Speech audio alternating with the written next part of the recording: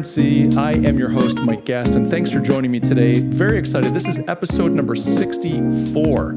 We're on Sunday, October 11th, and I have a very special guest today. And not only that, but this is kind of a first time for us. We've never had a live guest. I've done guests before. When I first started the podcast, we had some guests on that I would interview and then publish, but we've never done a live stream interview today. So I'm really excited to do that. Not only that, we're interviewing a presidential candidate for the 2020 American election. And I'd like to introduce you today. This is our guest today. His name is Tom Hoefling, and Tom is joining us from, I believe, Iowa. Is that right, Tom? Yep. Well, welcome. Welcome to The Currency. I'm thrilled to have you along and very grateful for your time today. Excited to talk a little bit about your platform, your campaign, why you're doing this, and so on. Now, I want to let my guests know, and I'm going to try to be one of these interviewers that doesn't talk the whole time, but I want to lay the table a little bit here and let our guests and our viewers know that Tom has a platform that I am very aligned with. I'm a pro-life person. I'm a Christian pro-life. Some of you may know that, some of you may not. And Tom is running on a platform that really is centered around that, this concept of life. And so I'm interested in digging into that with Tom today. Now, if you're not a Christian, you're not pro-life or whatever, I would encourage you to hang in there and listen. I think this will be a good discussion. And I'm going to do my best not to just pat Tom on the back and say rah, rah, and let him preach to the choir. I want to push a little bit and get underneath why is Tom pro-life and why is he running for office. So I hope you'll stick around. But Tom, thank you so much for joining me today. It's great to be here, Mike. I really appreciate the invite. Well, I'm glad to have you. And again, I have to give credit to, on YouTube, his handle is Doughboy Biscuit. I think his name is John. I don't want to dox him, but I think on Twitter he uses his real name. But Doughboy put us together. We were in the midst of a podcast, and he said, "Hey, would you like to interview somebody that's running for office?" I said, "Yeah, it'd be fun." And so thank you to him as well. Real quick, we've got just a quick hello. Susan Harris jumped in. She said, "Thanks for having Tom today. His message is a delight." So Tom, looks like some of your supporters and fans are in the comments today as well. And I'm glad to have you here, Susan. Thank you. So Tom, let's start by getting into your campaign. Talk a little bit, because we've got this situation in the U.S. where we've got the two-party system, and it's been that way for a very long time. I think in some of the early days, there were more parties at the table, but we've really filtered down to a two-party system. That said, we do get a lot of independents. You get the different like libertarian parties and the socialist worker parties and these things running. They often don't get very much visibility. Every once in a while, you get a third party. Talk a little bit about your run and essentially what is your party and what is your kind of campaign all about? Well, the first thing people need to remember is that our Constitution says nothing about political parties. And in fact, our first two presidents, George Washington and John Adams, both were very strong in their desire that we would not fall prey to becoming a two-party system. Of course, it didn't make it much past Jefferson and Hamilton for that to break down and the two-party system to begin to develop. I would like to see a day when we completely disempowered the political parties. Now, I say this as somebody who left the GOP. I'm a former GOP official in my home state, Mike, here in Iowa. Way back in the 90s, I was on the Republican State Committee. This is how I got involved originally in national politics. When you're on the state committee in the Republican Party in Iowa, because we're the first in the nation status, presidential candidates want to stay in your spare bedroom. So, I was a big part of the GOP. I worked for many years to elect Republican candidates across the country. I worked on presidential campaigns for my old friend, Dr. Alan Keyes. I worked on U.S. Senate races and congressional races and at all levels for the Republican Party. But by about 2008, we had become fed up. There was no way we were going to support John McCain, who we knew had spent his political career in the cloakrooms of the Senate fighting everything we believe in. So we, at that point, started a new party called America's Party. But we set it up to be sort of an unparty. In other words, a poison pill for political parties. Our party, you can find out about it at selfgovernment.us. Our party platform is there, our leadership pledge. But it's a very strict adherence in our party to a core set of the original moral and constitutional principles that our country was founded on. That's what you will find at that website. And when you begin to lay out that simple plumb line of principle, what you find out in modern American politics is how very few there are in politics now who adhere to that set of core principles. The fact that our rights come from God, not from any man. Those moral, natural law, moral principles we find in our Declaration of Independence. You can't find them. You start to put these politicians to the test, and you find out that they just can't cut it. Well, so we didn't support John McCain. We didn't support Mitt Romney. We certainly don't support Donald Trump. We didn't in 2016, and we don't this year. So our party, we don't care what people's party is. We don't care what what letter is by their name. What we care about is their proven adherence to these core moral and constitutional principles that we represent. I want to unpack some of these principles. Before we do that, though, and this, where my mind goes is I hear what you say, and there's a shorthand for me. I kind of connect dots and start thinking about things. When you say that our rights come from God, I can make a philosophical connection in my mind to how that can be. And I think maybe the founders and maybe successive generations after them having a classical education, learning philosophy, theology, and so on, probably could make those same connections. I'm not convinced that a modern person understands what that means. And I guess my question is, how have you, when you put that concept out there, if you're speaking to people that are just average Joe and Sally going about their life, are they able to grasp that concept, and how do you make that connection? Yeah, the beauty of self-evident truth is it's self-evident. In other words, it's the sort of thing that everybody understands intrinsically. They just know it. My little children understand it, okay? They just know it. Even when they're 2 years old, they know the basic difference between right and wrong. As a Christian, somebody who believes Romans chapter 1, I believe they are born with that. So let me tell you a quick little anecdote. 6 years ago, I ran for governor as a Republican here in Iowa. And just because nobody else would, and we had a governor for life named Terry Branstad that nobody would take on. So I jumped in the primary, went and got the signatures and ran. When we were getting those signatures, we were getting them out of a pool hall down in Des Moines. And I walked in there with a clipboard, and there was a young lady sitting at the counter. And I said, "Hey, I'm running against Branstad. Would you sign my signature or sign my petition?" And she goes, "Oh, I hate Branstad. Yeah, I'll sign it." And then a conversation ensued. Well, she was a liberal Democrat. She was pro-choice. And she says, "Yeah, well, how can you defend a pro-life position?" She asked me. And I said, "Well, it's really easy. If I become governor and I raise my hand and I swear an oath to God to support and defend our constitutions, which require the equal protection of every single person, I have to do that." And I just stopped and I looked at her. And she just looked at me. And you know how in a conversation, 10 seconds of silence is forever, right? She sat there for like 10 seconds looking at me. She goes, "Touche." And that was the end of the conversation.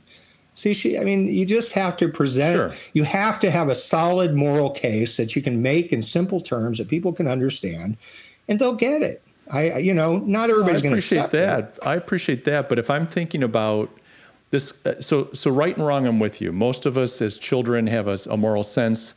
We might want to tell ourselves that we're free to do anything, but in our gut, we know what's right and we know what's wrong. And we might jump through some hoops to avoid God. If I'm a materialist or an atheist, I might make reasons to say, well, there's, economic or evolutionary reasons that I might make a decision for, but that aside, I get that. But when you say something like our rights come from God, that's a little bit of that's not something that someone intrinsically understands, especially in a world where we really feel like our rights come from the government. I mean, the average person, I think, intrinsically feels like my rights come from the government. It's granted to me. by the government. That seems to be the way people behave and act, at least when you see what the arguments that they make and why the political struggles are so fierce. If you accept that, first of all, our founders, they made a theological assertion. They made no bones about it, the Declaration of Independence. We hold these truths to be self-evident that all men are created equal, endowed by their Creator with certain unalienable rights. Now, what you're left with, and my apologies to anybody out there who may not be a Christian or whatever, but without that assertion, all you are left with is the arbitrary opinions, the ever-changing arbitrary opinions of men. And if you're at the mercy of the arbitrary, ever-changing opinions of men, you as a nation and you as an individual, you're doomed. Okay, you're just doomed. If we have to determine the difference between right and wrong by what the Supreme Court thinks, rather than what we know is right, we are no longer a self-governing people. So I hope we can get a little bit into that, Mike, because that's a real key. Is I agree our with position you. vis-a-vis the courts. Yeah, and let's jump into it. I'll just make the comment that I was just thinking as you're talking, if there is no right or wrong, and if the government grants us our rights, then we're kind of at the mercy of the whim. And really, when you're talking about a democracy, which a lot of people think of our country not as a republic, but as a democracy, and that's where they're trying to move it, then you're really at the whim of the majority. And democracies are brutal to the minorities. There's no room for dissension. There's no room for different ways of thinking or living. There's no plurality. It's the will of the majority, and you have to conform. And that's if you want hell on earth, that's a great way to create hell on earth. And I think we have some more modern examples of that. Some of our communist nations, people think of them as being top down, which they are, but they position themselves as we're doing the will of the people. And the will of the people, at least on paper, was brutal. But this idea that laws equal morality, or if something's legal, it must be good. That I find that actually quite common. And when you push back, people are surprised to think that, well, wait a minute, a law could be wrong. Yeah. Yeah. There's so much confusion out there, Mike. Martin Luther King Jr., read his letters from a Birmingham jail. He said everything that the Nazis did in Germany was legal. And he used scare quotes, of course. Right. And everything the Hungarian freedom fighters did in Hungary back in the 1950s was illegal.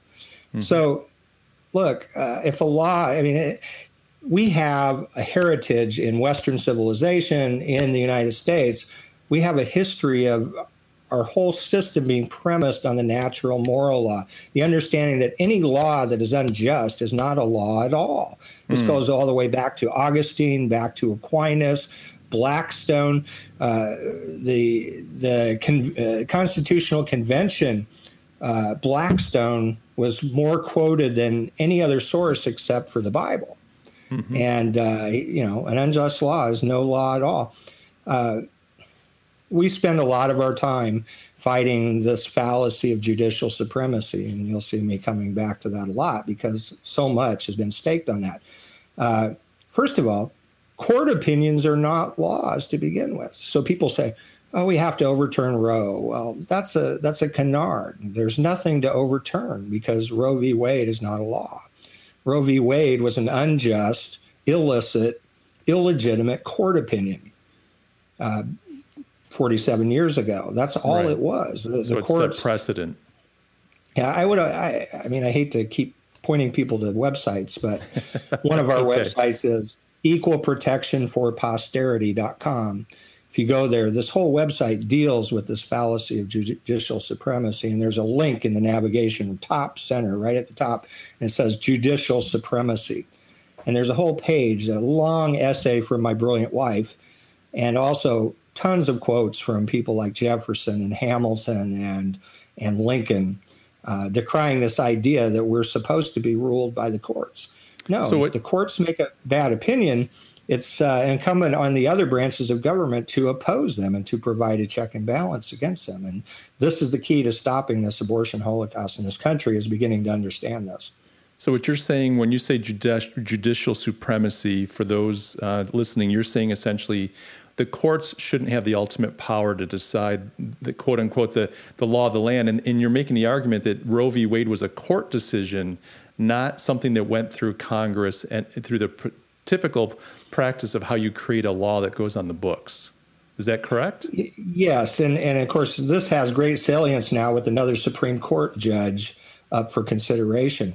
If you know the subject and you watch these nominees come through the Senate, you begin to pick up on the fact that they're telling you straight out, we are not going to do anything to stop abortion because we believe in super precedent now, they even call it. Precedent on precedent, as Kavanaugh said. Gorsuch said, a fetus is not a person, okay? If you say a fetus is not a person, as per the 14th Amendment, you are saying, I am not going to do anything to stop abortion. And the latest pick, Mrs. Barrett, she when she was went through the Senate to get on the circuit court 3 years ago, she said all the same things that are expected by senators.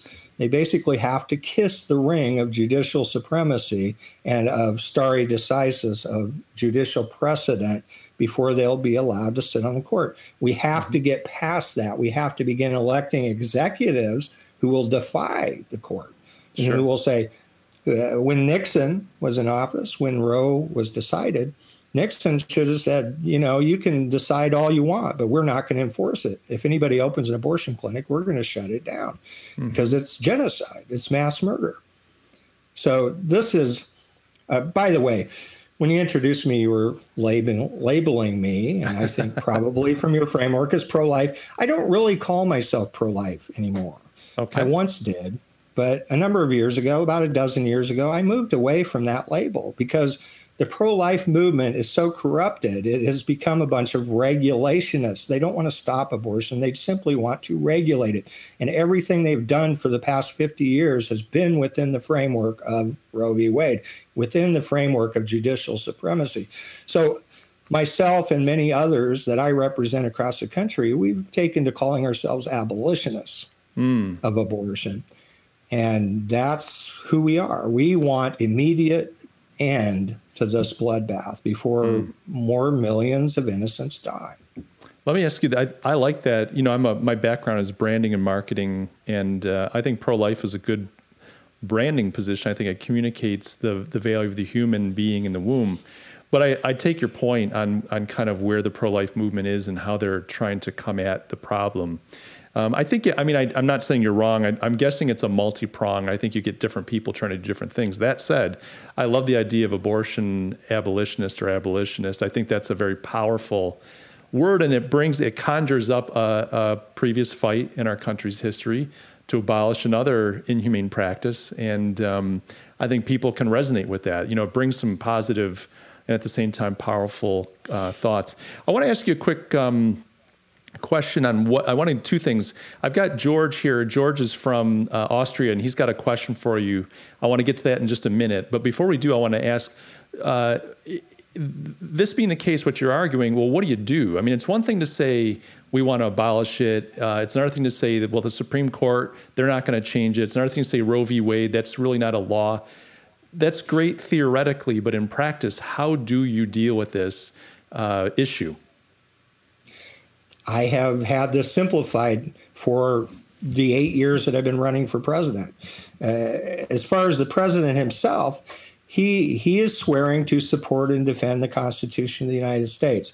The 5th and the 14th Amendments require equal protection under the law. The 14th Amendment is very explicit in making this demand on the states, in fact. Each and every state is required to provide equal protection under the law. So the president is swearing to provide equal protection under the law to every person. I would just ask your listeners, if there were terrorists every day in this country attacking grade schools and killing 3,000 kids, would the president of the United States have the legitimate authority to use the force of the federal government to bring that to an end or not? There's no moral difference between a third grader and a first trimester or a 5-minute-old conceived child in the womb. They are morally the same entity. They are a human being made in the image of and likeness of God. So I've made it clear, and you can find this on my personal website on tomhoefling.com, that if I became president, I made it very crystal clear. The first thing I will do, of course, is take the oath of office, which is required by Article 6. Then I would draft and sign a presidential finding to the effect that the child in the womb is indeed a person as per the equal protection requirements of the 5th and the 14th Amendments. Okay, that would be a presidential finding. The executive of the United States considers them self-evidently to be human, to be persons. Okay, then the next thing I would do is I would send an order out to everyone who works for me in the executive branch, and I would say, if you do not hold to this, if you don't agree with the self-evident truth that these are indeed human beings, that these are indeed persons, I want your resignation 5 minutes from now. I'd kick them out of my government. And then I would begin to issue the orders to shut down the abortion clinics. So this is the pathway forward. It's essentially using the. Go ahead. Not exactly. That's okay. The pathway if you get elected president of the United States. You see, the thing, if you read the Declaration of Independence, one of the things you learn and study it carefully is human government exists before anything else to protect innocent human life. That's why we have government. Okay, so the presidential office exists before anything else to protect innocent human life. Every congressional seat exists for the same reason. Every judicial seat in the federal government, every governorship, every state legislative seat, every office in the land before anything else exists to protect the lives of the American people. So because the president is the chief executive, he is the chief magistrate in this country, the largest share of the responsibility falls on him. But the responsibility also falls on every member of Congress, every senator, every judge, every governor. So, look, the president, if he tried to do it unilaterally, look, Eisenhower sent the 101st Airborne into Little Rock back in the 50s so that 9 little black children could go to school. And Governor Faubus, the governor of Arkansas, was using the National Guard to back up the mob that was keeping them from going to school. So, would I, as president, exercise the power to shut down the abortion clinics? I would. Yeah. I might get impeached. There might be a Senate trial. I don't think might would. I mean, you would get impeached. At least they'd try. I mean, but there's no way that I would welcome that, Mike. Yeah, I understand. I would welcome that because what I would do, the trial in the Senate would become a reverse Nuremberg. Right. Because I would put the whole government on trial and say, look, this is what you're allowing. You're allowing. We're talking 65 million plus innocents have died in our country. Right. And the Nazis at Nuremberg, we were just following orders. We didn't accept that as a plea. Okay. We're just following the orders of the Supreme Court is not legitimate plea either. Right. Let me go to George. By the way, thank you. I like that answer. Let me go to George. So George is an inn owner in Austria, and he says, Mike, I'd be interested what Tom and his party thinks about abortion in the case of rape, abuse, and if the life of the mother is in danger. And Tom, I can maybe presume what you'd say, but I'd like to know, how do you answer that? I'm going to start with the toughest one to answer, which is the life of the mother. Some people who are of an age may remember during the Reagan administration, he had a surgeon general by the name of C. Everett Koop. And C. Everett Koop was he delivered babies for a living. That's what he did. He and his fellow doctors in his practice, they delivered tens of thousands of babies. And he made it very clear that he did not know of a single instance where they had to kill the baby to save the mother. Okay? Both are of equal value. You, as a doctor, this was once part of the Hippocratic Oath going back, into ancient history, that you do not do any harm to that child. And so, I reject the life of the mother argument. I don't believe that you protect both. That doesn't mean that the doctor's God, doesn't mean he can save every patient, but his responsibility is to try to the best of his ability to save both patients no matter what. Now, the other ones, that's easy. It's absolutely barbaric to kill one person for the crime of another person. A rape is a horrific crime, and it should be punished very severely. As a matter of fact, there's some people who think that should be a capital offense. But to compound that crime with an even worse crime, which is murder, okay, that's barbaric. It's a violation of all morality. It's a violation of our own principles that our system here is founded upon. You just don't punish one person for the crime of another. Yeah. That baby is innocent. Yeah, that's well and needs to spoken. be protected. I find too, let's get out of the abortion discussion. You could talk about the public school argument. You could talk about all these different arguments. People, and this isn't to pick on you, George, but people often go to the most, the extreme cases. What about the extreme case? What about the outlier? What about the 1 in a million chance that this could go the other way? And then they want to make laws and rules based on the extremes, as opposed to saying, well, what really happens on a day-to-day basis? Let's make moral, just laws based on what most people's experience. We can always deal with these other issues, and there are creative ways to deal with them. I appreciate the fact that C. Everett Koop said he never saw a situation where you couldn't save both. I mean, that's a fantastic insight. So thanks for answering that. What, we're talking about the abolition of abortion here, Tom. Is that the main reason you're running for office? I mean, why are you running for office? Well, it is because it's the central moral question of our time. It's a mass atrocity. And as a Christian, I have to believe, reading my Bible back through history and reading what the Bible says and knowing history, nations that shed innocent blood are destroyed. I'm a father of 10 and a grandfather of 4. Nice. Okay. And I care about my kids and my grandkids and my great-grandkids and their future. And I don't want my country to be destroyed. I have my family, I can trace it back, 12 generations in this country. And a lot of people paid a really heavy price to give us the blessings we've had. I don't want to be the generation that squanders that, because God ends up having to drop the hammer on us. So you've run for office more than once. This isn't your first rodeo.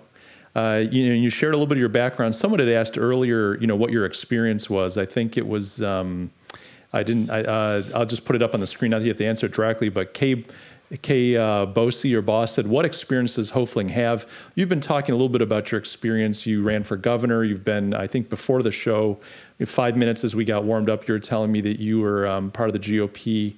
And maybe you said that on the show to the audience as well. You're part of the GOP machinery in Iowa. And so you've got a lot of experience in the political realm. This isn't your first rodeo as far as running for president. What experience have you had in the past when you've run for office? What kind of vote support did you get throughout the country? And I guess where I'm leading, and I'm not going to, so I don't ambush you, I'm really going to ask you, why are you doing this? Because I'm assuming you don't have a chance. I'm just going to put it on the table. I mean, if anybody's looking at this, they're going, look, there's no way this guy's going to beat Biden or Trump. These guys suck up all the oxygen in the room. They got hundreds of millions, if not billions of dollars in their pockets. They've got the attention of the American people. So knowing that you can't win, save a miracle. There's just some kind of existential act of God and you win. But other than that, why are you running? I mean, I understand the principle, but why are you using this platform? What's your hope here?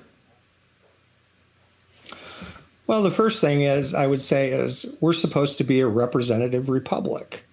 And the people I represent are not being represented by Biden or Trump, not even anywhere close.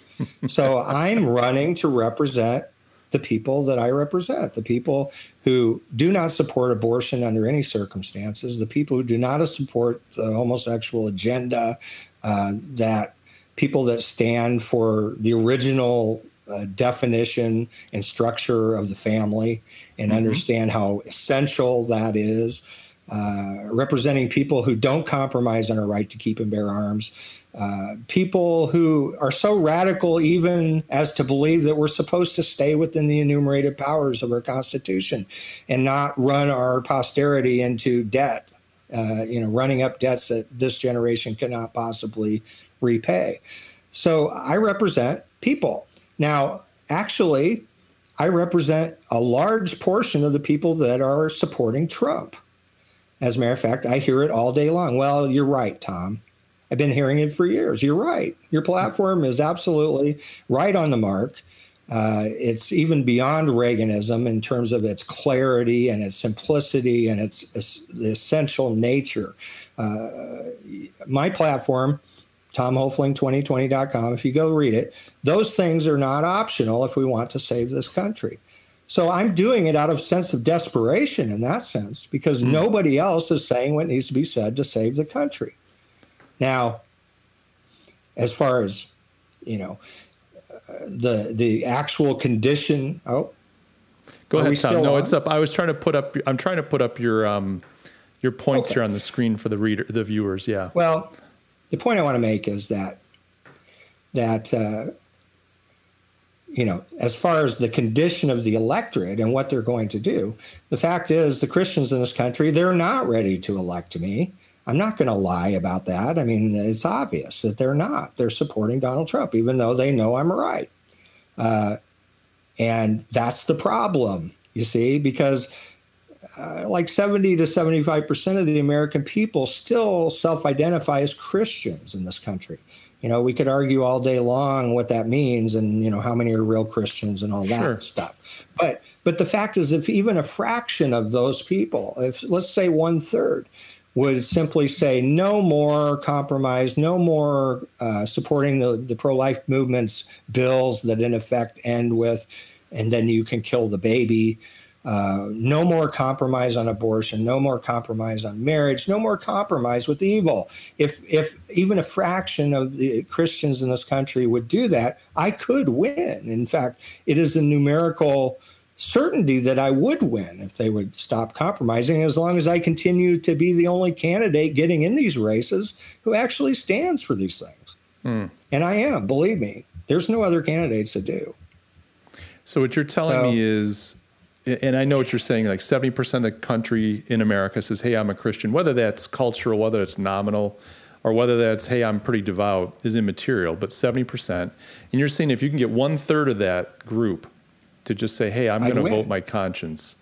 Now, and of course, we're being blocked from the ballots. I could go into long horror stories about how the Trump lawyers have kept us off of ballots in this election and recent ones.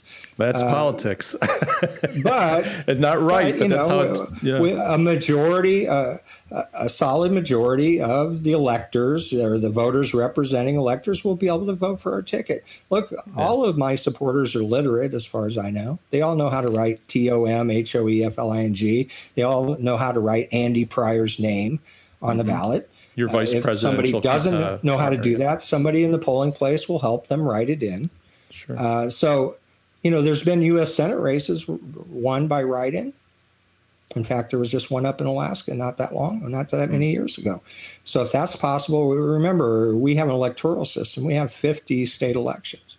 We don't have one national election. I've spent a lot of my career as an entrepreneur, a lot of my career as doing sales, having to win clients, get up every day, find a new project, find a new client to work with, win a new campaign opportunity. And I know from that, just, trying to pay the bills, that can be emotionally exhausting. But, when I get out of bed in the morning, I've got a really good shot at landing work. I wake up and I'm like, I need a $10,000 project. I've been at this long enough. I've got a gray beard. I'm you and I you've got more hair on top than I do, but it must be that good living. But I know I can make it happen. And maybe one day I have a tough day. Maybe a week I've got a bad week. Even a month, I can have a bad month. And I can take a beating. And you take a beating in sales. But I can keep waking up because I know I've got a shot, and there's just this optimism. I'm looking at your situation. I'm saying, okay, this man's positive. He's got a deeper things he believes in. He's got a kind of a focus on why this is important. I understand what you're saying there.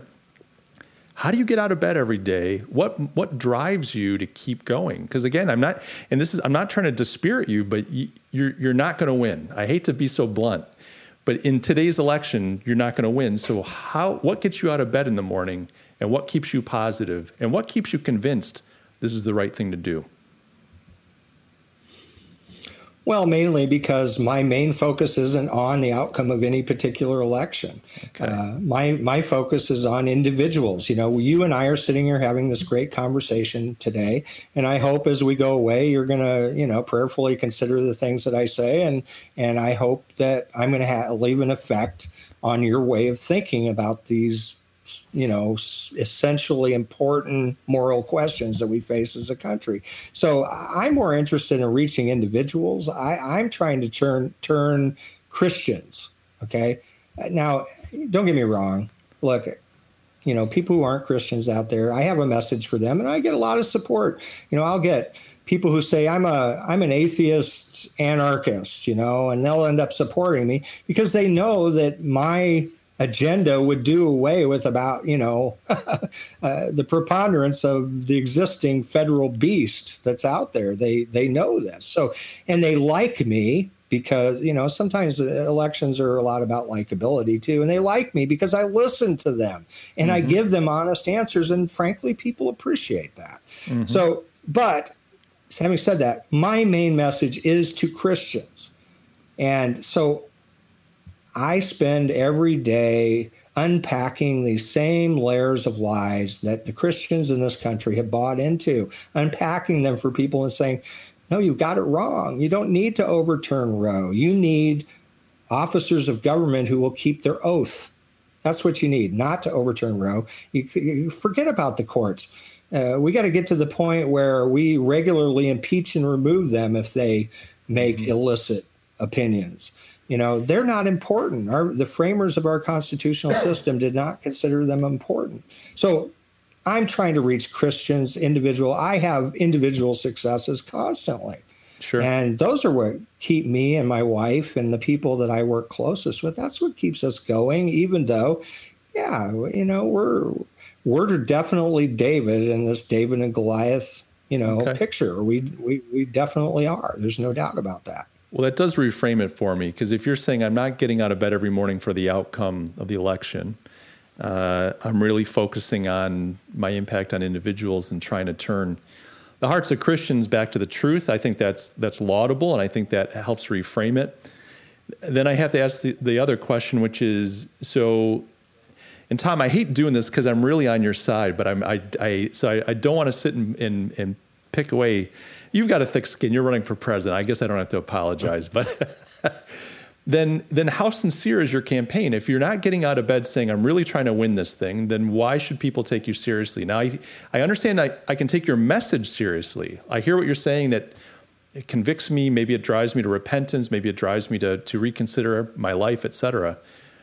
But if you're running for president, but you're saying I'm not really running for the outcome, then why should I take that seriously, and why should I take your message seriously? Does that call into question integrity? I don't mean to put you in the corner on that, but what would you respond to that? I'm not in a corner at all on that, Mike. We have an incumbent who infamously said he could go out on Fifth Avenue and shoot somebody and he wouldn't lose any support. Okay, I don't have to say that.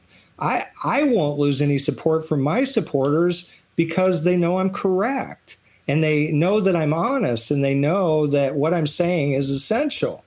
So I'm not going to, nobody that's supporting me has any illusions at all. They're supporting me because they think I'm the best candidate. They're supporting me because I'm the candidate that represents them. And there are a number of states that don't allow write-ins. There are also a few states where we're not going to qualify for various nefarious reasons we won't go into. But the fact is, I have supporters who are going to write me in whether they get counted or not. Sure. Because there's no way that they are going to support Donald Trump. They're just not going to do it. So everybody that supports me, they know I'm sincere. They know that I'm realistic. They know that I know the true situation. So what you're saying is you're giving people an opportunity to vote their conscience.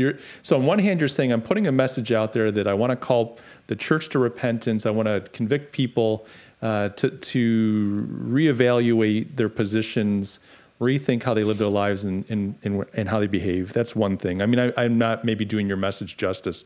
On another level, and you said this earlier about being, I'm here to give representation to a certain group of people. So you're allowing people to go in and pull the lever or write in the name with a clear conscience. So I'm in New York State.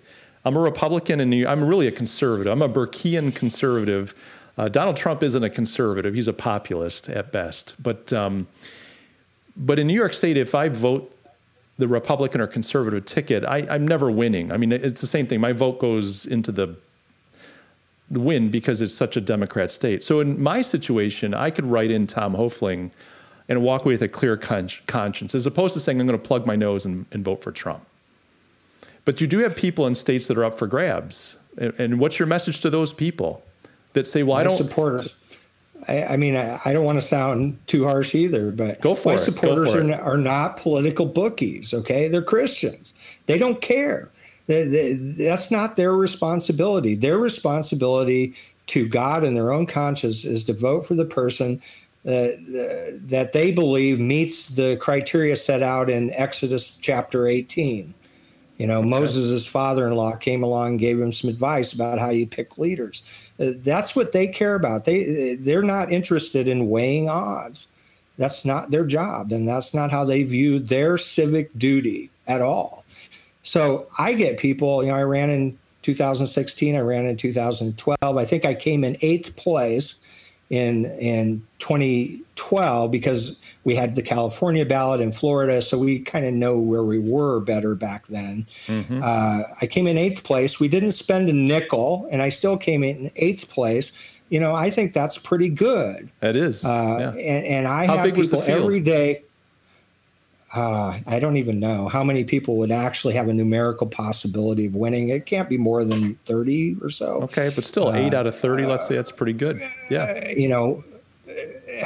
So my point is that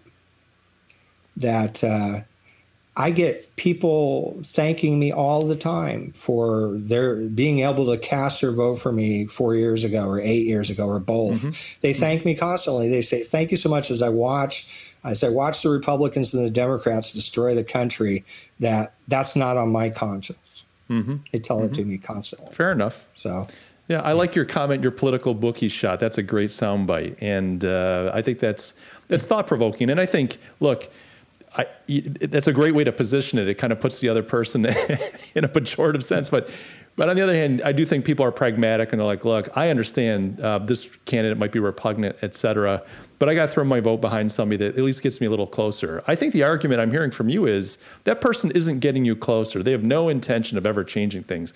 And so you're kidding yourself if you think even being that, pragmatic, you're somehow getting your views a little closer to success. Let me shift gears a little bit. We're kind of talking around a certain assumption, and that is these Christian principles should just be part of the American fabric of how the government is run and how society is ordered.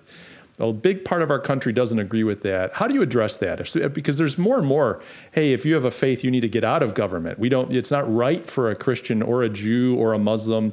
It's not right for someone with a deep faith to influence the way that we make our decisions. How do you respond to that? I pretty much don't. There's no reason. There's no interview's over, everybody. There's just no reasoning with people like that. Look, if you don't have faith, George Washington made it very clear that if we ever get to the point where the obligations of the oath mean nothing, we're done. Mm-hmm. If oaths don't mean anything in the court of law, then our system of jurisprudence is dead. If oaths don't mean anything in elective office, we're done. And they don't. I mean, the people we have in office right now, they think it's a big photo op. Yeah. They're not thinking about the hereafter and the fact they're going to have to stand before God and give an account of themselves for what they did with this responsibility that was given to them, this great responsibility. So, I'm sorry, unbelievers out there. I got nothing for you except to say, turn to the Lord. That's all I've got. I'm trying to turn the church. Look, I'm trying to clean up my own house. If you're not a Christian, you should appreciate the fact I'm trying to clean up my own house. I'm pointing fingers not at you. I don't think the heathens are why our country is in the mess it's in. I think our country's in the mess it's in because of the Christians and their hypocrisy. The fact that they say one thing and politically they do the exact opposite. They say, I'm against this, and then they support Donald Trump. I'm against the homosexual agenda, and they support Donald Trump, who thinks it's a great honor to be considered the most pro-gay president in American history. They buy into this nonsense that somehow Donald Trump is the most pro-life president in history. It's just preposterous. Donald Trump has continued to fund Planned Parenthood in record amounts. Last year, it was $618 million went to Planned Parenthood and helped them pay to destroy a record number of children. His judicial picks, which, of course, the Republican Party continues to use as a lure to lure Christian conservatives to the slaughter. Right. Take a close look. Republican courts decided Roe, a heavily Republican court. There were only 2 Democrats on the court at that time, and one of them voted against the majority opinion. Every pro-abortion ruling by the court since then has been a heavily Republican court. Listen to Donald Trump's judicial picks when they testify in front of the Senate. They will tell you things like the fetus is not a person. They will tell you, I believe in precedent upon precedent, super precedent. That means we can't touch it. And, they're signaling to you, they're telling you what they're going to do and what they're not going to do. So just quit buying this stuff. How long does the scam have to continue before you finally say, look, this is a hamster wheel. I'm tired of running around and around and around in circles while the bloodshed continues, while the moral erosion of our whole country continues, while we are running up debts. I mean, the national debt has jumped over $7 trillion since Trump was elected. And this is a guy who said, oh, yeah, I'm gonna get rid of the national debt. Well, I looked also under George W. Bush, the national debt ballooned under him as well, Republicans. So, yeah, I mean, Republicans always like to talk about their fiscal, discipline, et cetera. But, we've seen huge growth in the deficit. Doesn't matter what letters after your name. They just spend like drunken sailors. Yeah, if someone tells you I'm a social liberal and a fiscal conservative, my warning to you is look out, your pocket is about to get picked. Yeah, you better put your hand on your wallet because someone's got their hand in your pocket. Yeah, you can't be a social liberal and a fiscal conservative because social liberal demands lots of money going into the coffers of the government to fund their programs. Yeah, absolutely. Tom, the way you speak, I guess the question is, let's play this forward. Let's say you did win. Let's say you run one of these times and you win. Can a Christian even govern this nation? Can somebody with deep, and I don't mean a Christian, like I'm not judging what someone's relationship before God is, but I'm saying somebody that's ordering their decisions in their life around biblical principles and not willing to compromise to appease or for whatever reason, could they govern this country? Is this country governable by a person with morals and ethics? See, that's a yes and no answer, and I'll give you both sides of that. The no side of it is, look, electing one president who's got a moral stance and a moral compass isn't going to save this country. I mean, we need a national revival.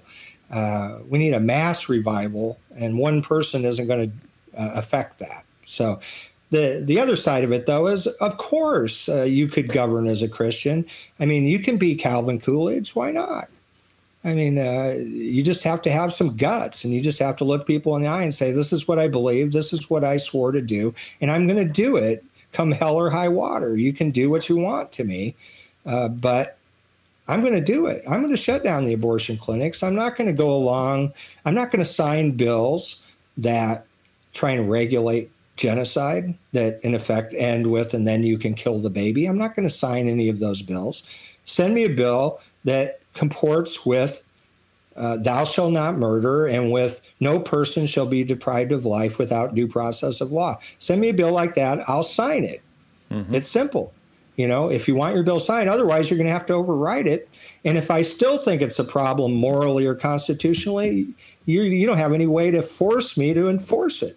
Right. Because I have an oath that I swore to God, not to the Congress and not to the courts.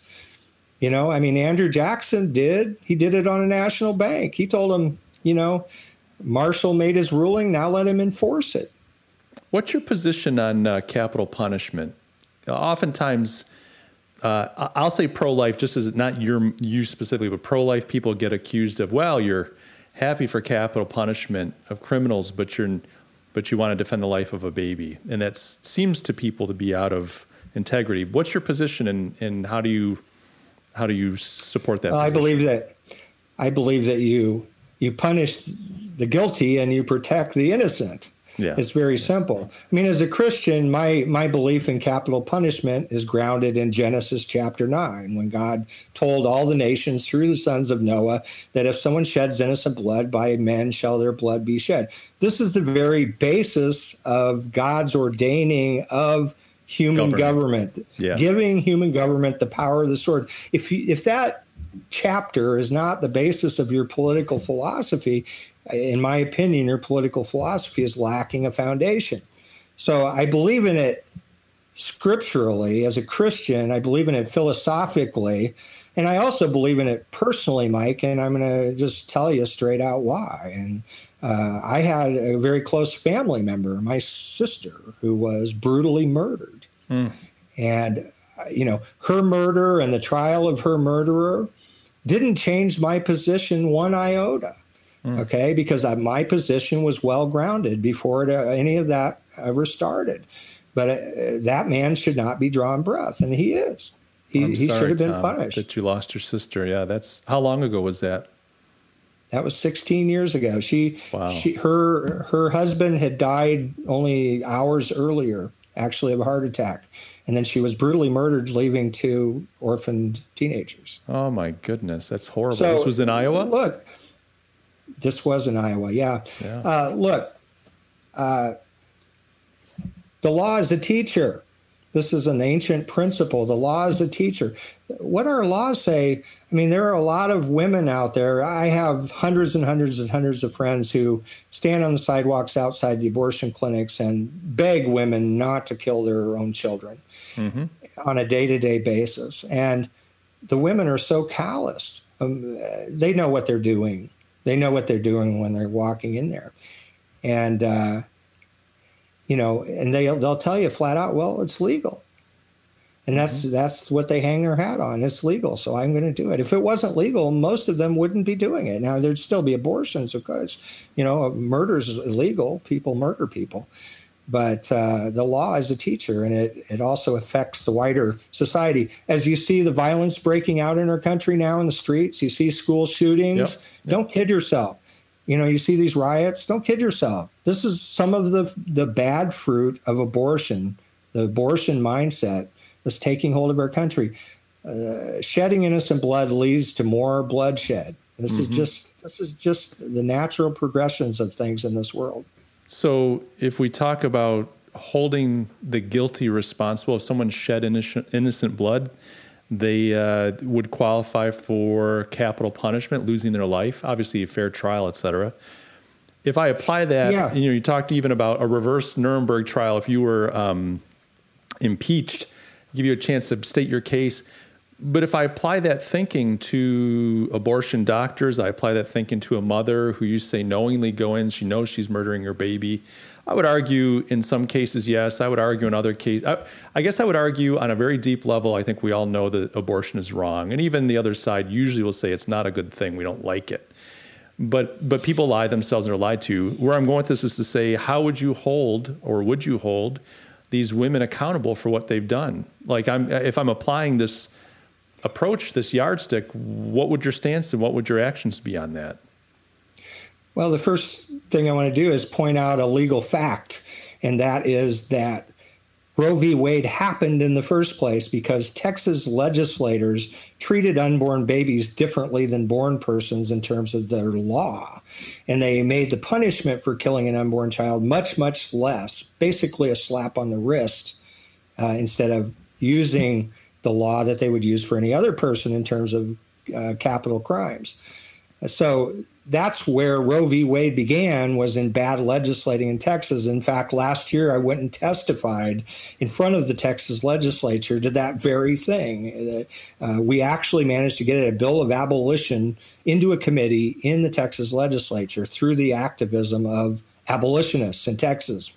We had 500 people showed up, 350 of us testified for this bill of abolition. There were only five pro-aborts who testified against our bill.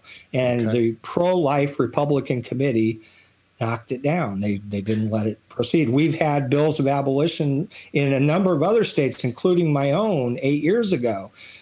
We put forward a bill through my state legislator that went straight to the murder code, appropriately identified the unborn child as a human being, as a person, and then included them in the murder code, and then went through the Iowa code and struck out every code section that the pro-life movement has put there for decades that in effect grants a governmental license to kill babies as long as you meet some arbitrary criteria or some arbitrary schedule.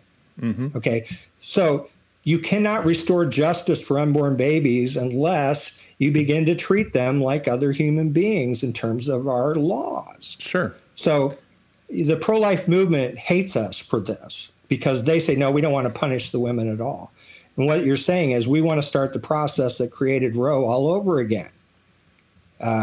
You have to restore respect for the personality, the personhood of that child in every way in order to restore just laws in our country. So what I'm inferring from what you're saying or just interpreting is that, yeah, going forward, if you and again, Roe v. Wade's not a law. So if you, from an executive position, say, this is immoral and may not happen. So if somebody does an abortion anyway in contravention, you're going to hold them accountable. What about people that the day before you took office had an abortion? Are they going to be held accountable too? What about abortion doctors? Are you going to arrest abortion doctors and put them in? I mean, it's one thing to put them out of business. That's one thing. But are you going to go after them, I guess is my question. Well, I'd go after them if they keep killing babies. I'm certainly not looking for retribution. I'm not looking for retroactive punishment for anybody. Okay, no. My goal is to provide equal protection for these babies going forward. That's all. I can't do anything about what's been done. If I were elected, the only thing I can do anything about is keeping my oath in terms of what's happening going forward. Gotcha. I think it's just important to establish that because people, if you don't fill in those blanks, people fill them in crazy ways. And I just want to, let me just put up, George has a question again. He says, how many innocent people have been killed by capital punishment? You get a fair trial if you have the money to pay for a good lawyer. The, quote, Innocence Project and similar have shown hundreds of, and I guess he has a follow-up. But I guess he's asking, how many innocent people have actually been killed? Here we go. In the second part of the question, such cases have happened. If you have to save every life, this can't be right. So I think his question is how many innocent people have actually been killed by capital punishment? And I don't know if that's rhetorical, but I think he's just asking that question. The answer, of course, is I don't know any more than he does. Yeah. I certainly want fair trials. Right. But I also, I'll use my own experience. The man who killed my sister, he immediately went across the river into Nebraska and shot someone else 9 times and killed them. He was tried in Nebraska, which has capital punishment, but the prosecutors decided that it wasn't heinous enough. Shooting someone 9 times in front of hundreds of people, including children, wasn't heinous enough. So they gave him a life sentence. Then he came back to Iowa and was tried here on first-degree murder. We had one hinky juror who was going to hang the jury, and they ended up only giving him second degree. We don't have capital punishment in my state. He got a 50-year sentence here, which of course he'll never serve because he's serving a life sentence in Nebraska. Sure. But I know how jurors can rob justice. That juror robbed justice from my family. Mm-hmm. That juror robbed justice from my sister's children, simply because I don't know why.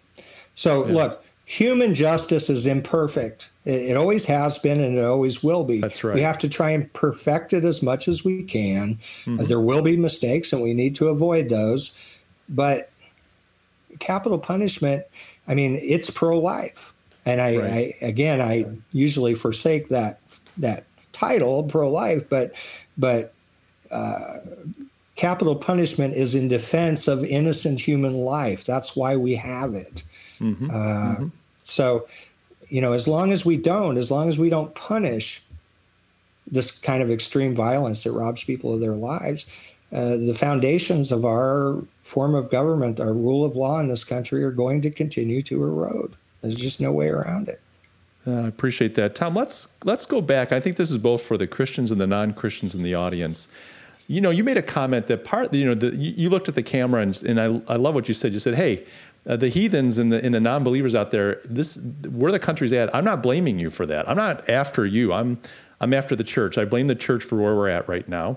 And then you kind of went on to talk about 2016 and continually voting for Donald Trump, et cetera. Now, I understand in the current context that makes a lot of sense, but I don't think our country got here from 2016 forward. And I don't think the church just dropped the ball in 2016. I can't imagine that it's only been 3 years, 4 years of us dropping the ball that got us to where we are. What would you say, and I think this would be interesting for someone inside or outside the church, what would you say has been the deep issue within the church that's caused, it can't just be we're voting for Trump. There's got to be something else going on inside the body that is the problem. What would you identify? Well, just basic spiritual things. The fear of man overcoming their fear of God, is bad teaching coming in. We see all of this bad teaching with, the woke church and all things, which I won't go into. And these corruptions have been going on within Christian churches and denominations the whole time I've been alive. I've watched the so-called mainline churches slide further and further left throughout my lifetime. So you're saying it's the political, the left leaning of the church. It's bad doctrine. I mean, the reason I'm asking this is because you get to a point, it's like, well, who has, what church has the right doctrine? You can sit and argue this. I mean, we've got so many denominations, so many splits. Everybody argues over every jot and tittle. How do you where is it right? And what's an example of people living out this reality that you want to see? Is there an example anywhere we can look and say, well, here's an example of people living their faith in a way that's appropriate, that's productive, that's civic? Well, I mean, I know a lot of individual Christians. I know some pastors who are living that way. They're living out their faith, and their actions and their political life actually matches their confession. I know lots of those people. I also know lots of them that aren't. And in fact, a heavy majority, it would appear right now, that aren't. See, I'm dealing in the political realm, okay? I'm not trying to start a church. I started a political party, not a church. Mm-hmm. We don't have any sign up at the door, you have to be exactly believed. No confession of faith. No. We have a civic faith in a sense. I hate to call it that, but we have a framework for moral America that was laid out for our politics, and we don't have to be Northern Ireland. We don't have to be fighting amongst ourselves about those things because they're so fundamental. They're so basic. Our rights come from God, not from men. All men are created equal. They all have a right to life, liberty, and property. Let's protect that. Let's protect our right to keep and bear arms. Let's put our government back within its constitutional box. Let's get rid of these agencies that are not moral or are not constitutional or are not necessary. Let's just cut all that out. We can do all of that without a bunch of sectarian fighting. I try and avoid that. We still, of course, are subject to it. These things buffet us in our political work now and again, but we're talking about basic right and wrong within the political context. Yeah, one of the things that strikes me all throughout our conversation is the challenge of shared or the lack share of values. So I think I look back at our country's founding, you could say that there were shared values. People agreed on what was good, what was evil. They agreed that there was a good and evil. They may not be devout, they might mock God, etc. But there was a lot of shared values and common things in hey, private property. We all agreed that your private property is kind of sacred. You should have the right to it. We don't really have shared values like we used to. And even in the church, I find it difficult speaking to Christians. And I don't mean like we don't agree on the same doctrine. I agree with you on that. I don't think it needs to get doctrinaire. I don't think it needs to get into the nitty gritty, but even just shared values on what we would prioritize is important in society and for human flourishing. You can't get people to agree on these things. And so that's the challenge I find, even for someone in your position where you're trying to communicate your platform. There's a lot of assumptions in there. And do you find, we'll forget trying to just get out to the general public, but with the church, you find that the church struggles to even resonate with what you're proposing? Not really, Mike. The fact is, I hear it all the time. Yeah, you're right. My priorities, they even recognize that my priorities were right. I was thinking back, 12 years ago, we ran Dr. Alan Keyes as our first America's Party presidential candidate.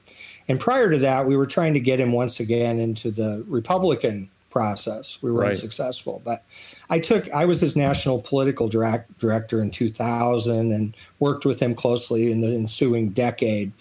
And I recall going out to California with him in 2008, a very powerful conservative organization in California called the Republican Assemblies, who've had a great impact on Republican politics in California for decades. And they have every 4 years, they have a nominating convention to see who they're going, or an endorsement convention, you might say, to see who they're going to endorse in the Republican primaries for president. And so anyway, I went out there with Dr. Keyes, and he gave the keynote address at the dinner in the evening. And he received, I don't know if you ever heard Alan speak.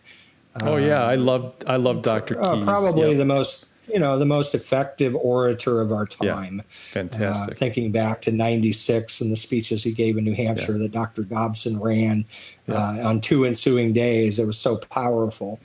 But anyway, he gave a rousing speech, as he usually did, to that group in the evening, and got rousing standing ovation from that crowd. Okay. And it was like, oh, wow, he might be able to pluck off this, that's how you feel. Of course, you're a political supporter. Yeah, it's exciting. This might work. Tomorrow he might get nominated or might get endorsed by them. And the next day, it wasn't even close. I believe they endorsed Mitt Romney. Okay. And so their rousing applause had nothing to do with the reality of what they did politically. You see what I'm saying? You see the contrast? I do. And I want to know, what do you think, why is that though? I want to get at where's the disconnect? The disconnect is people believe they've bought into a utilitarian construct. Instead of a Christian construct, one that says we're going to do what is right and let the Lord sort out the results. They've bought into utilitarianism. It's the greatest good for the greatest number. It's situationism. It's moral relativism, whatever you want to label it. It's a godless ideology, a philosophy that the whole pro-life movement, that's all they teach anymore. They don't teach Christian principle. They teach utilitarianism. And the whole church has become infected by it to the point that They'll sit there all day long. Pastors, theologians will write long articles justifying support for what in the same article they'll admit is wickedness. Yeah. I see it every day, and it's just galling. It's just galling. And we're never, never going to save this country as long as the Christians continue down this path. They have to break loose from this situationism and stop acting like that. And it would be so easy, to just simply say, no, we're not going to do that, and we're going to do something else. So it doesn't have to be me. Okay, I'm just the only guy who's bothered to step up in the last 3 elections. Okay, there's plenty of people out there who have the right principles and understanding. It's just we just got to raise them up and not let them just sit out there and hang when they do run, like so many abolitionists and Christians have done to us, frankly. I appreciate what you're saying, and I'm struck by this concept of. I think it's rare for someone to live a non-heroic life and then in one moment become a hero. Typically, people that are heroic, and this is just me. I can't prove this. This is just Mike's opinion, but it's my podcast, so I'll say what I want. They're living a certain way day by day. Like for instance. I'm free to enter a marathon, but if the camera were a little lower, you'd see that with my pot belly, I'm probably not free to finish a marathon. I could enter, I could pay my fee. They'll give me the little card to put on my T-shirt, and when the gun goes off, I'll run. And probably about 10 minutes in, I'll be done. I'll bow out. But if I were training every day, if I were behaving as one preparing for a marathon over a period of time, I would actually have the freedom to finish it. I have the ability to finish it. And I may even get to the point where I could finish it with great success. And if I wonder, part of our problem isn't so much, I think you're right. People are not pulling the lever because of this kind of utilitarianism. That we're a free market. We've embraced Adam Smith's concept of utilitarianism. That's we're maximizing our benefit. But I almost wonder if part of it's our praxis, our daily, how do we live out our faith? And I don't know that the church, the leaders in the church have done a good job helping or even holding us accountable to say, this is what it looks like to live your faith out on a daily basis. Because I think if we can get good at that in this society that we live in, it becomes much easier to know that I even should pull the trigger, or I should say the lever, because pull the trigger has a different connotation, but pull the lever for a political candidate that's representing righteousness. And I think the disconnect happens way earlier, which is we're just not living out our faith in ways that are meaningful on a day-to-day basis. And because of that, we're not learning how to sacrifice. We're not learning how to stand up to things and put ourselves at risk and our reputations at risk. We're fearful of what people think of us. And look, we like that. We like making $250,000, having a big house, a couple SUVs. Like, there's nothing wrong with financial success and being wealthy. I'm not against that. But we seem to prioritize that comfort over the discomfort that comes from standing up for your faith in the little ways, day by day. And by the way, I'm not trying to convince you that, Tom, or get you to say amen, but I'm just saying, as you're speaking, I almost wonder if there's a deeper weakness within the American Christian, and it leads up to this inability or unwillingness to consider doing something that's morally righteous as opposed to utilitarian. Well, I'm sure there's a lot I don't understand about the hearts of men. You're not going to touch it. That's fair. I don't know what's driving them, but my campaigns, being what they are, tend to illuminate where people really are. Candidacies are a litmus test. Donald Trump is a litmus test. Okay, if you will support Donald Trump, that says something about you. Okay. What does it say about you? It says that you don't have any principles left that you won't offer up on the altar of perceived political expediency. That's what it says to me. Fair enough. A vote for me says something else. We're all, as candidates, we're all exposing something. Okay? If you're going to vote for Joe Biden, that tells me something about you. Okay, it tells me you don't care about these little babies that are being killed. If you're going to support Donald Trump, it's telling me you don't care about these babies, because Donald Trump represents the status quo on abortion every bit as much as Biden. In the last debate with Biden, Trump said, they mentioned Roe v. Wade, and he says, that's not on the ballot. We're not doing anything about that. What are you talking about? Okay, he's communicated it to you if you're willing to open your ears and actually listen to what these candidates say. So let me just put up first, George says, Mike, I will do some marathon training with you. Thank you, George. I appreciate that. I don't want to have to run through the mountains of Austria, though, George, where you're located, because I'll struggle just to do a flat surface, but I'll run with you any day, as long as you and I can have a steak afterwards. And then he says, I think Tom, is in a way right. Like Jordan Peterson, clean your own house room before you tell others what to do. And what I'm interpreting George to say is, Tom, earlier you said you're really focused on getting the church in order, calling the church to righteousness. And what I think George is saying here is he agrees that it's right for Christians to get their act together first. Stop telling everybody else what they should do and get their own house in order. And I appreciate that. Thank you, George. Tom, so when you said a vote for Donald Trump tells me something about you, I said, well, what is that? And what does a vote for Tom Hoefling say about someone? And I want to, before I let you answer that, I know you're not saying, hey, I'm Tom Hoefling. I'm so lily white and pure. I don't hear that. I think what you're saying is what kind of statement is somebody making when they write your name on that ballot? Well, the first thing is they're saying that the usual political accoutrements don't matter to me because, frankly, I don't have any of those. Okay, I never had my own reality TV show. Okay, I'm not a celebrity. I'm not a billionaire. I've never had gold-plated toilet. I've never sat in the U.S. Senate. I've never been part of that club. Okay, so you're saying those things don't matter to me.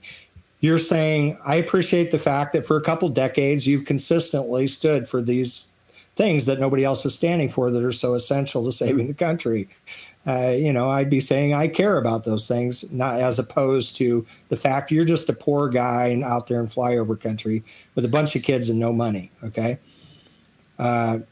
So, you're saying I care about stopping this abortion holocaust. I care about our national security in the ultimate sense, which is God can drop the boom on us anytime he wants. Mm-hmm. And he may well do it if we don't turn back from these things that he calls abominations. I'll just be frank about it. Mm-hmm. So you're just saying I care about those things, and you represent me, Tom, for all of your faults, for all of your lacks. I agree with what you are saying, and I care about my kids and my grandkids and their future. I appreciate that. Thank you. Tom, what's been the hardest thing about campaigning and carrying the flag for this over the last, not just this campaign, but the last number of, it sounds like a couple decades you've been at this. What's been the toughest thing for you? Been a lot more hard stuff than I would communicate in an interview like this.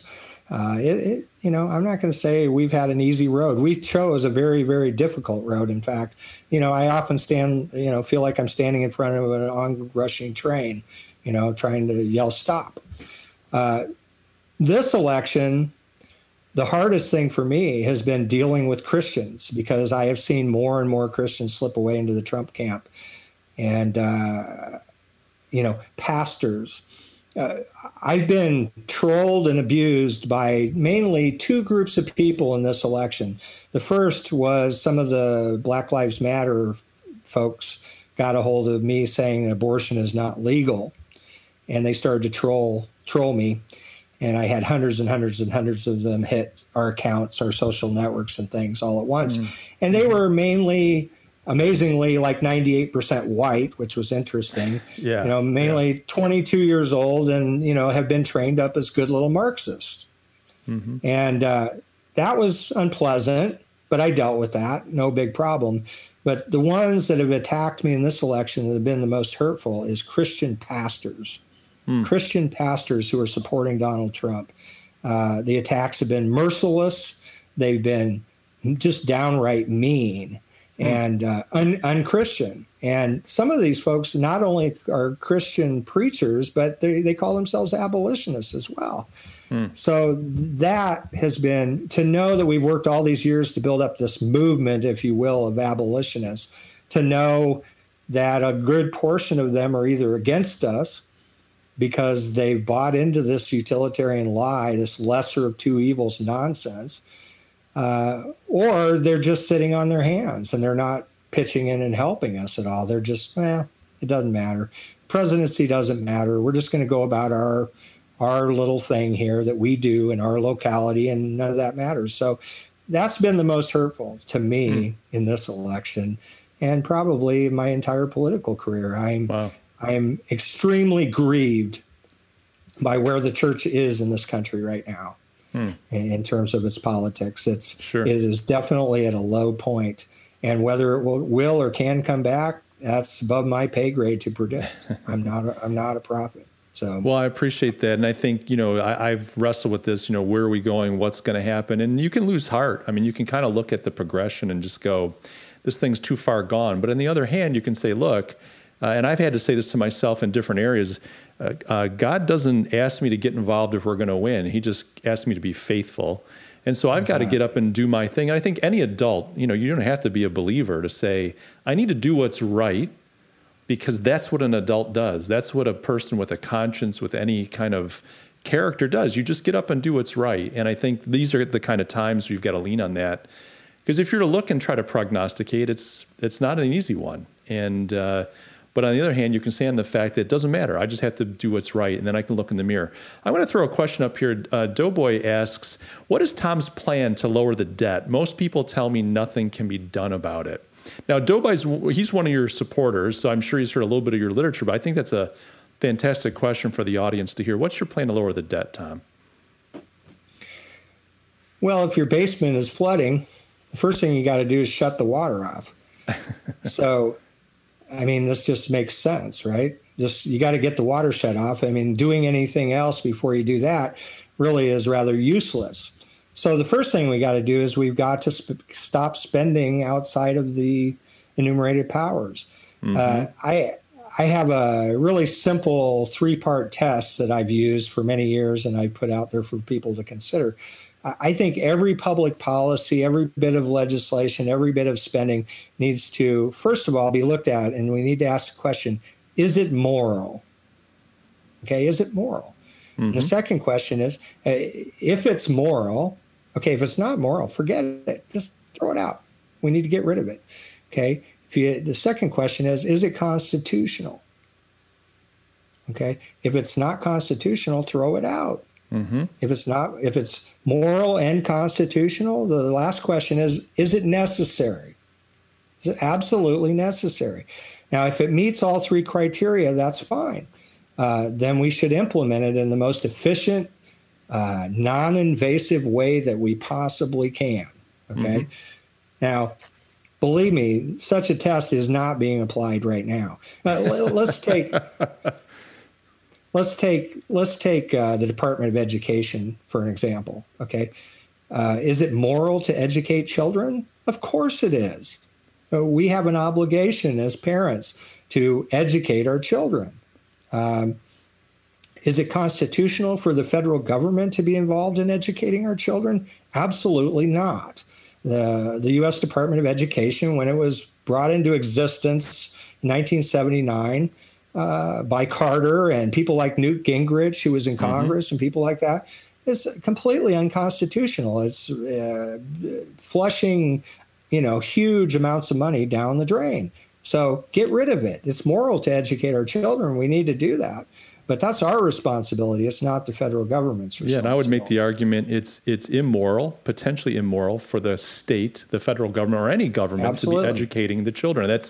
You're usurping the role and the function of the family, which undermines the fabric of society. Our society is not based on individuals; it's based on the family. That's the basic. You can't have a society based on individuals because one person doesn't make a society, but a family does. Anyway, I interrupted you, so you're going through the 3 points, but I'm with you. I love using education. We're homeschoolers, and we've same here. We were homeschoolers. I mean, ours are graduated, but yep. My wife is a second-generation homeschooler. Oh, wow. So we helped restore homeschooling and private education freedom here in our state. It's actually one area where we were able to turn back the clock and restore liberty here in our state, thanks to a few good legislators. So I'm not against education. I just, God gave us as parents that responsibility. Yes. I don't have a right to force somebody else to give me their money to educate my children. I just don't. That's right. So, I mean, there are plenty of other examples. Let's take the defense budget. Okay, is it moral to defend the country? Of course it is. That's why we have the federal government, is to provide for our defense, our common defense. Is it constitutional? Absolutely. Is it necessary? Absolutely. Could we do it better? Could we do it cheaper? Absolutely. I mean, the Pentagon budget is absolutely, full of all kinds of things that could be cut out. It just could. It's huge. So this is what we need to do. So Sure. you stop the flow. You stop the basement from filling up. You shut off the valve. You get back within the enumerated powers, and then you start to pay the debt off. I mean, like that's a all you family can with do. some credit cards, right? You chip away. You stop spending. Unless you start want chipping to, away. Unless you want to abandon the full faith and credit of the United States, which would be a very, very bad idea. George Washington and Alexander Hamilton might get up out of the grave and come haunt you if you do that. But we're well on the way to doing that. This is what gets me, is people say, "Oh, you can't win." I need to win, because what I'm saying is so essential. The Congressional Budget Office has been telling us for years, we are nearing insolvency as a country. We are bankrupt, but we're nearing insolvency.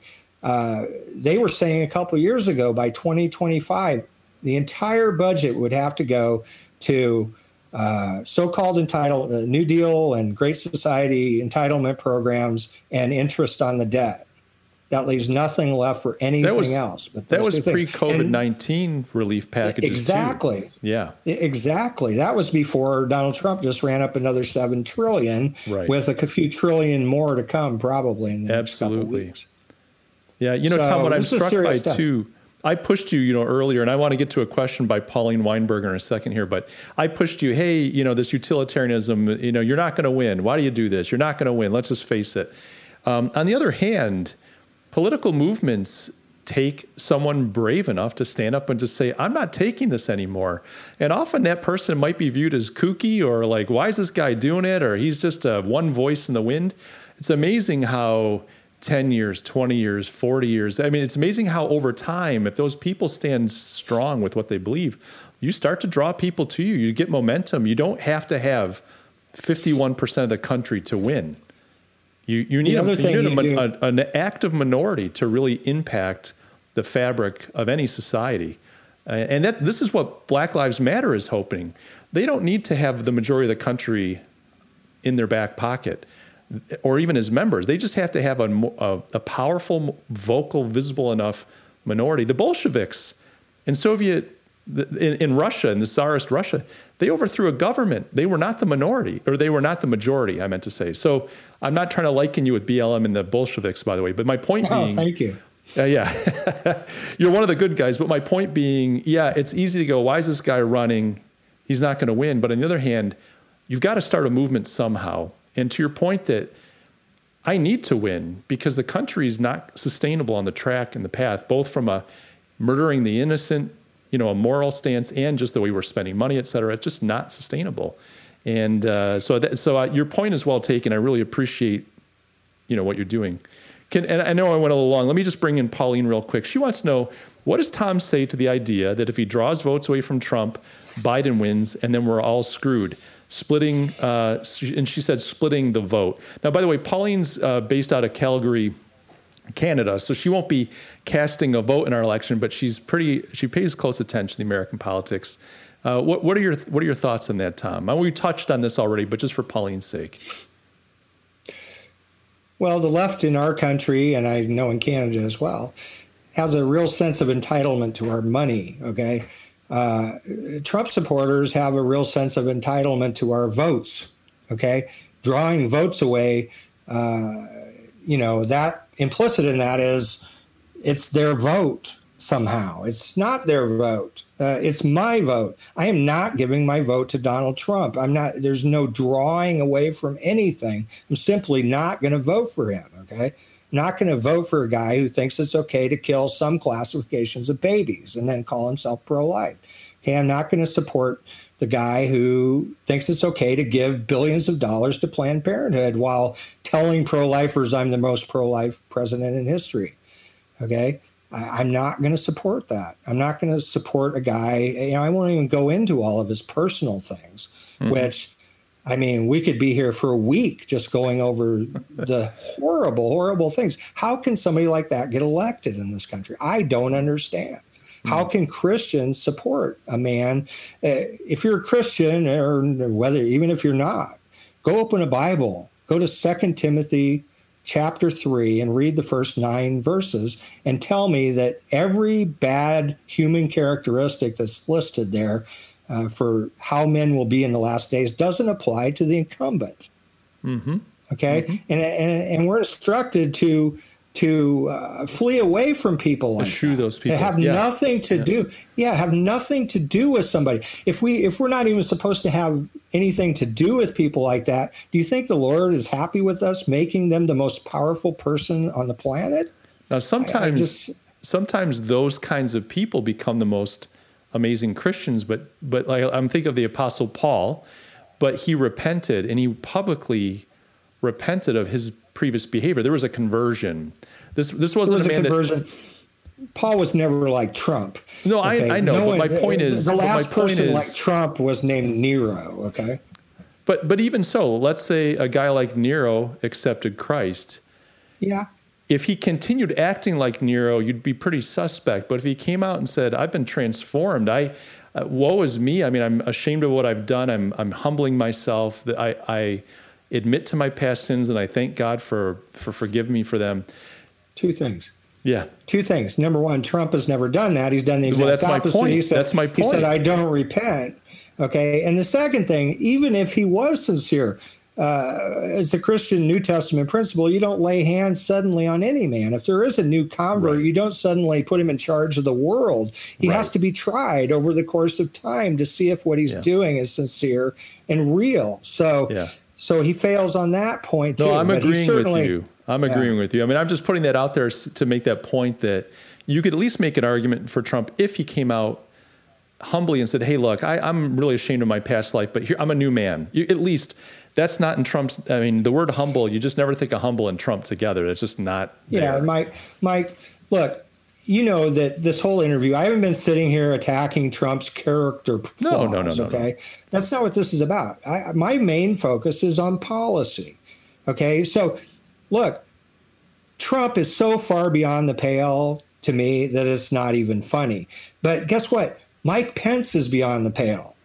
Okay? Yeah, George just asked this question, and please keep going, Tom. He said, "How can Pence be vice president of Trump? That's crazy to me." This is George asking this. Okay, but he can because he has no principles either. This is the point that I want to make. Mike Pence, Ted Cruz, all of the other pro-life Republicans, they're all a bunch of judicial supremacists to a man. Okay, they are all abortion regulationists. They continue to support these immoral, unconstitutional bills that in effect end with, and then you can kill the baby as long as you do it by our rules. Okay, so look, as far beyond the pale as Trump is, just getting rid of Trump isn't going to solve our problem in terms of public policy. We have to completely junk the Republican Party's whole game, their whole scheme, because it's getting us nowhere, and it can get us nowhere. It just has us like hamsters on a hamster wheel. Just run around. We'll give you some more moldy breadcrumbs. Look, we're Christians. We'll give you the Johnson Amendment, even though they never actually do. But, who cares about the Johnson Amendment? That only affects your big time Christian political ministry. Okay. Mm-hmm. I don't care. What I want to see a real change that, says we demand an end to this Holocaust. Yeah. We demand that these judges who get outside of their legitimate sphere be removed. And if they're not being removed, we demand that they be ignored. Sure. and go about keeping your own oath. That's what we need to be doing, not playing these mamby-pamby Republican games from now until God drops his hammer on us. Tom, I asked you earlier what the toughest thing has been so far, and you elaborated a little bit. I'll ask you the other question, which is, what have you been most proud of, or what's been the biggest win for you as you look at the work that you're doing? You're laying your hand to the plow. It's hard work.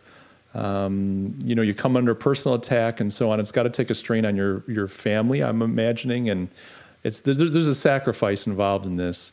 What are you most proud of, or what's been the kind of the biggest win for you through all of this? Well, again, it's what I said earlier. It comes back to individual successes. When I have a pastor who gave me a really rough time, and pushed me around and, said all the usual pro-lifey things that people say and got mad at me and everything, and then stomps off, so to speak. And then a week later comes back and says, I was wrong. God convicted me. You were absolutely right. I'm sorry I did that. And, I get it now. The light went on. Okay. That's the biggest satisfaction I can have. When all of a sudden I'm around the internet and I see people, understanding how destructive this fallacy of judicial supremacy really is to our entire form of government. When I see people getting it, that's what makes it worthwhile. And, like you said, it gets me out of bed in the morning. So I appreciate that. Well, as we're wrapping up here, what can my viewers and listeners to the podcast do if they want to get involved, if they want to support you, if they want to learn more? I put your campaign, the TomHoefling2020.com link in the description to the video here on YouTube. But what are some things people can do if they want to connect with you or get involved in the work you're doing? Well, we'd like them to sign up at the website. Of course, we have a volunteer link at TomHoefling2020.com. We're still looking for a few electors in a couple states. I think Missouri, Wisconsin, Nebraska, a couple places. There's still a little bit of house cleaning to finish up our ballot access efforts this year. So we always want people to sign up so that we can reach them and we can talk to them. I have a number of accounts on Facebook. Thomas Hoefling is my main account now. I was deplatformed on my main account about 2 weeks ago, by the way, Oh, no. by Facebook, which is a whole nother story. But, get into a position where you can connect with us and we can talk. If you go to selfgovernment.us or tomhoefling.com, my personal blog and archive, there's right on the right-hand side, you'll find we get together twice a week on Tuesday and Thursday night. We've been doing this for over 13 years. Twice a week, we get on a conference line. People call in, and I answer any questions people have. We talk about anything people want to talk about, and it's just access you have to me. But I'd like to have access to you, too, so we can hook up and we can get together. That's how eventually you turn a country around, is you organize. And we're trying to organize what I would call the salt and the light in this country, the people who are the salt of the earth. And those are the people that we're trying to, get them to run for office themselves, get them to organize where they live and in their states, and to join with us in trying to turn the whole country around. So sign up at our websites, I guess, is the best thing. And then come visit us on the conference calls we have twice a week. I appreciate that. And just for the listeners, so I mentioned YouTube folks, the link to Tom's campaign site is in the description, but for listeners, you spell Tom's name, it's Tom or Thomas, but his last name is spelled Hoefling, Hoefling. So if you even Google Tom Hoefling, you're going to see all these links pop up that he's referring to, or you can, of course, search for him on Facebook and connect there. It's been a really fantastic discussion, Tom. I mean, I could just keep going, but we're a good hour and a half in, and I want to respect your time. As we close, is there anything that we didn't touch on that you were hoping to talk about, or is there a closing thought that you wanted to share with the audience? Well, it all comes down, if you go read our Constitution, and there's this thing on the front end of it that people call the preamble, but it's not called that by the Constitution. It's actually the Constitution's statement of purpose. Absorb what is in that preamble. And the ultimate stated purpose of our Constitution is to secure the blessings of liberty to our posterity. So we need millions of Americans who actually care about their own children, their own grandchildren, their own great-grandchildren, to put their own self-interest aside and clean up this mess. We received a free country from our forebears. We have an obligation to our posterity to deliver one to them. So let's just do that. We have the ability. All we lack now is the will, and we just need to find that will, pray, join together. We can get this done. Amen. Well, Tom, thank you. First of all, thank you for being a guest. This was just a really great experience for me as a host, and I think the audience got a lot out of the discussion. And I think you asked a lot of fantastic and challenging questions. Now, I'm supposed to ask you questions, but I think your responses, I think your positions, I think your reason for doing this evoke questions within all of us as we're thinking through what you're saying and asking ourselves, where we fall in these issues. So I'm grateful for that. Thank you. Appreciate your time. I want to wish you the best. I think the work that you're doing, I know there's a cost. I don't know you, but I just know there's a cost to doing it on a personal level. And my prayer for you is that you are full of grace and that you have strength, and that the Lord has got you guys covered, because I think it's hard work. But I'm grateful for it, and I do wish you the best. I really appreciate what you're doing. And for my audience listening, if you're either watching here in the live stream or you're listening to the podcast, this is The Currency. I'm your host, Mike Gaston. We're going to wrap up here.